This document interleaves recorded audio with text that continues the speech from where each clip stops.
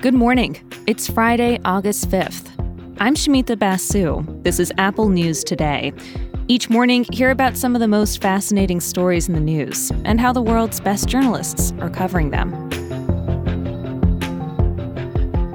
First, just a quick look at some big news on a deal to move ahead on the Democrats' climate and healthcare spending bill. Senator Kyrsten Sinema is now on board. To get there, Democrats agreed to scale back some taxes, but also add a tax on stock buybacks. The bill's now expected to pass and eventually be signed into law by Biden. You can read more on the Apple News app.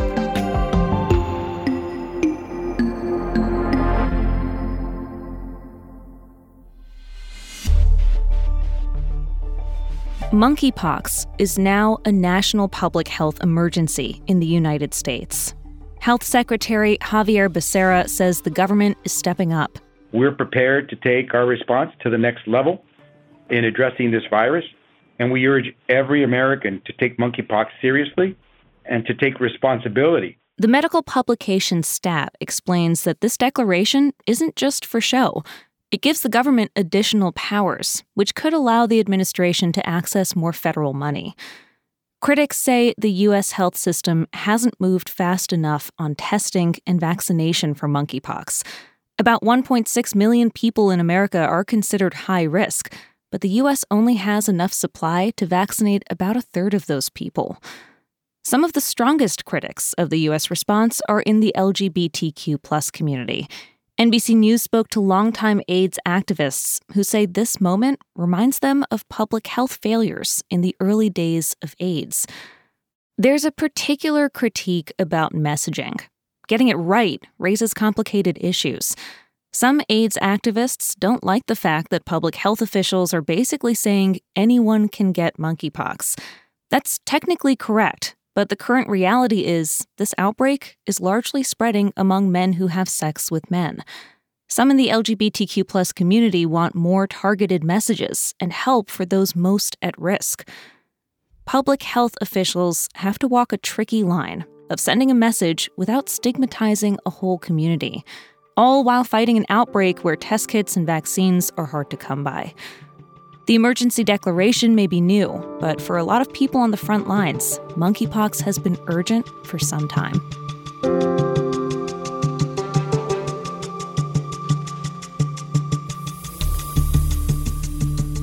Getting an organ transplant is a difficult and emotional process.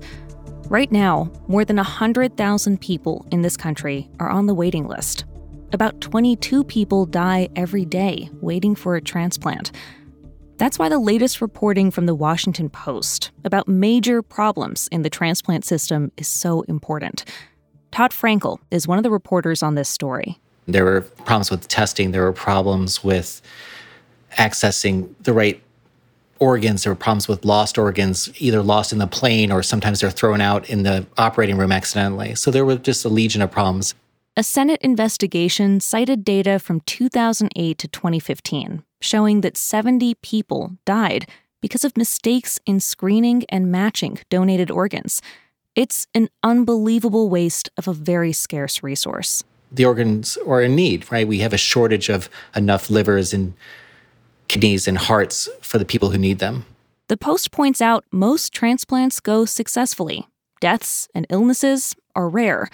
But given how vital these procedures are and how rare the organs themselves are, advocates say there are too many errors happening.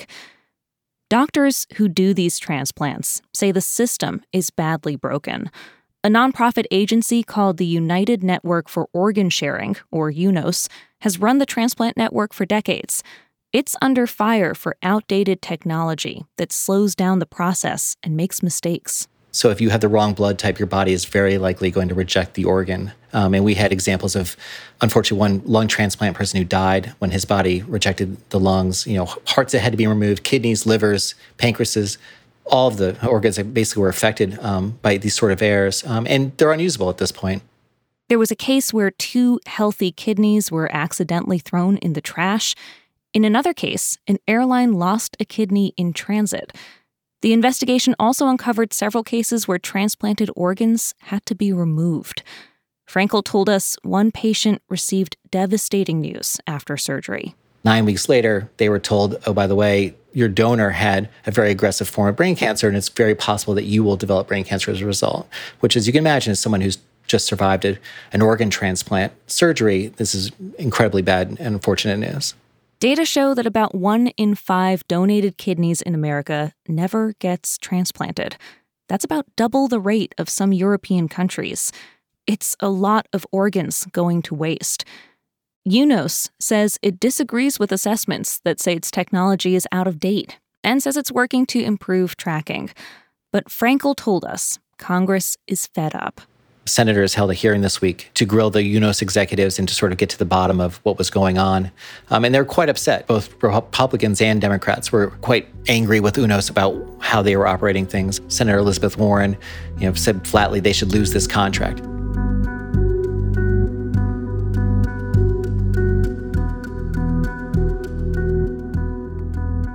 When you sit down to watch a romantic comedy, you pretty much know what you're signing up for. They're predictable on purpose. They kind of fit a formula that's been around for hundreds of years where, there's a meet cute and then there's some kind of a conflict and then eventually the couple gets together. That's Alyssa Wilkinson, senior culture reporter at Vox. She says many of the movies out this summer are changing that formula. They're not just about couples. Some deal with the love between family and friends. I think we're seeing movies that address loneliness through stories about love and connection. So there are stories about people who find a romantic partner or a life partner or a chosen family or friends they never thought they'd have in the midst of their loneliness. Wilkinson recommends the movie A Love Song, about someone who's mourning her late husband and thinking about rekindling an old flame. Then there's Good Luck to You, Leo Grand. It stars Emma Thompson as a widow who decides to hire a young male sex worker on impulse. It's a touching comedy that takes both characters to some pretty surprising places. Wilkinson also recommends a documentary called We Met in Virtual Reality. The whole movie was recorded in a VR platform.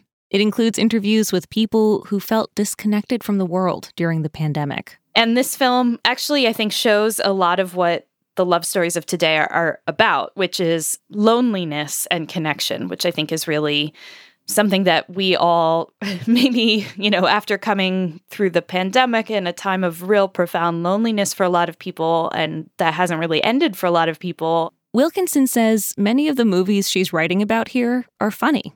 They're definitely not romantic comedies in the old sense. They're much broader in how they define love. And she's hoping more filmmakers will go beyond the formula and keep exploring all kinds of love on the big screen.